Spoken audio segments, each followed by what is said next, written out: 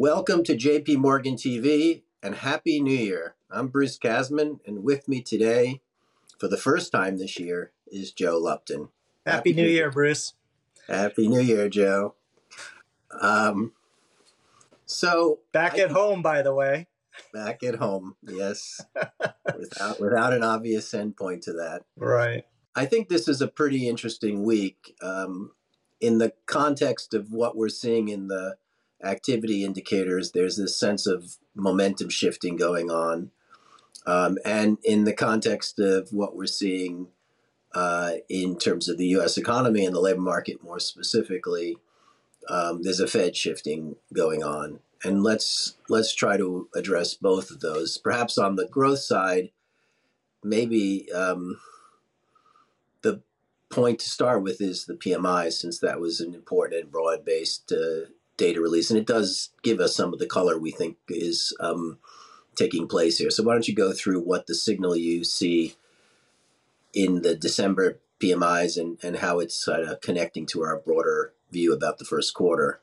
Yeah, I mean, I think you got everything that you would expect to see happening in the December PMIs, given the kind of the backdrop that we have. And, I guess it's, as a side point, it's just a reminder of how useful these surveys really are, not just their timeliness, but they do tend to tell the story that we think is happening. Now, maybe that's just confirmation bias of is telling us what we think, but I really do think the surveys are great and they line up. Okay, advertising done. The global PMI is basically on the industry side of things. A key call of ours has been that if we're right, we should start to see bottleneck pressures fading and industry starting to lift. And, the hard data through November clearly has been showing that that's happening. And we were already seeing that in the surveys through November. And then the December surveys just added on top of that. So we had a nice move up in the output PMI. We saw delivery time start to shorten again. We saw prices come down. Some of that, of course, is energy prices. But I'd also point out seeing Asia be a big part of that lift in the manufacturing PMIs just underscores a sense that that all of those supply chain problems that we had through a lot of last year aren't going away, but they're certainly starting to fade and promoting a bit of an inventory rebuild in the manufacturing sector. So on the manufacturing side, we got everything that we wanted, and I think it was quite constructive through December. So I think manufacturing lift, as you say, it's already starting to show up pretty clearly in the data, and importantly, the regional Asian part, the sectoral auto sectors parts are all kind of pieces of that are kind of connecting to that broader story that you laid out. Unfortunately, that's not the only story that's at work here, and we have this sense of service sector momentum lift, and it's connecting to obviously issues around Omicron. So what do the PMIs tell us there? Well, I think here too, you kind of got what we expected. Again, confirmation bias. I don't know. I mean, it kind of fit our priors, which was we feel like, with the kind of the outbreak that's starting to take place, that if it was going to hit anywhere first, you should really see it in services. And lo and behold, the service sector PMI, global PMI, did take a step down.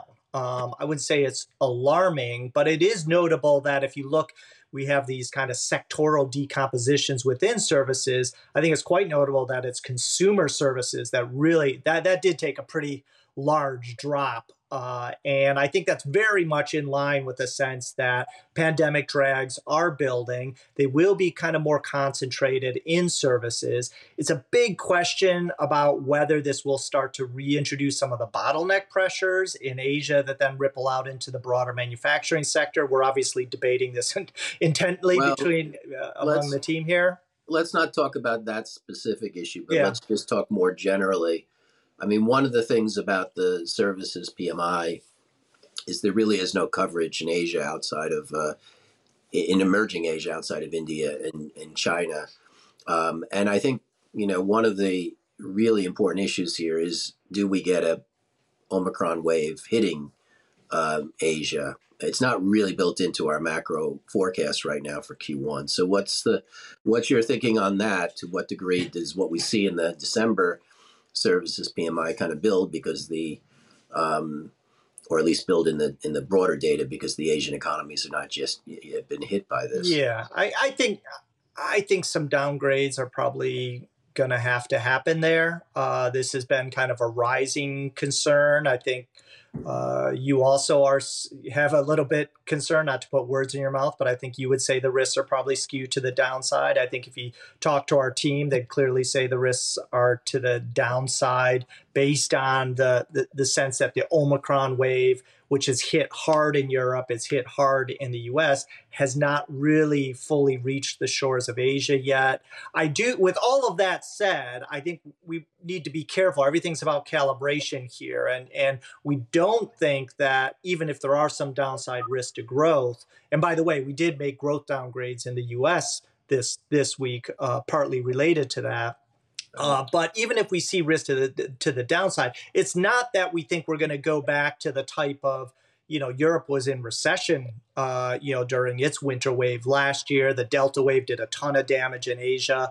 We do think there are reasons to kind of temper the type of drags we're going to get this time around. And I think it's partly related to the much larger, increase in vaccinations that we've seen across the region. And importantly, it's a lot more mild, right? I think we've been hinting at that for a while and say maybe, but the evidence is starting to get pretty overwhelming that it's more mild. So I think that's also a part of the story why we would temper the types of drags. And then lastly, I just think, we say this every wave that policymakers are going to be more targeted. And I think at least our Asia team feels like they're going to be more targeted this time. I'm skeptical on that. I think there will be more hit that does show up in manufacturing, but that's a bit of the debate that we're having on the team. And right now that's not in our forecast.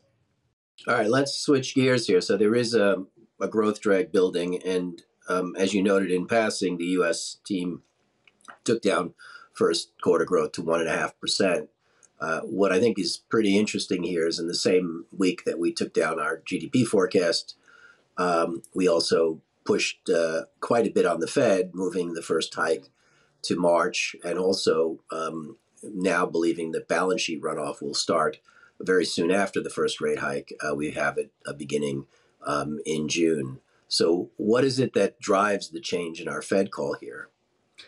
I think it's the labor market, right? I mean, it's the tightness in the labor market, coupled with a sense that you had this run of really high inflation that, started out as a kind of a transitory story, but they've really kind of given up on that as a material part of the outlook. I mean, obviously things are going to fade. You put a note out this week talking about some of the spike that we've seen in the fourth quarter will come off. But you are going to have inflation running hotter as we move through this year. The unemployment rate in today's payroll report was pretty eye popping, and I don't know what's the fall since mid-year last year is what, 3 percentage points. No, I think the fall since the middle of last year is about 1 3/4. Sorry, 1 3/4. Yeah. That was going back to the beginning, but yeah. So you've had this tremendous fall in the unemployment rate. It's now at 3.9, and this is at a point, if you go back to the last cycle, where they had already kind of got their rate hiking cycle going.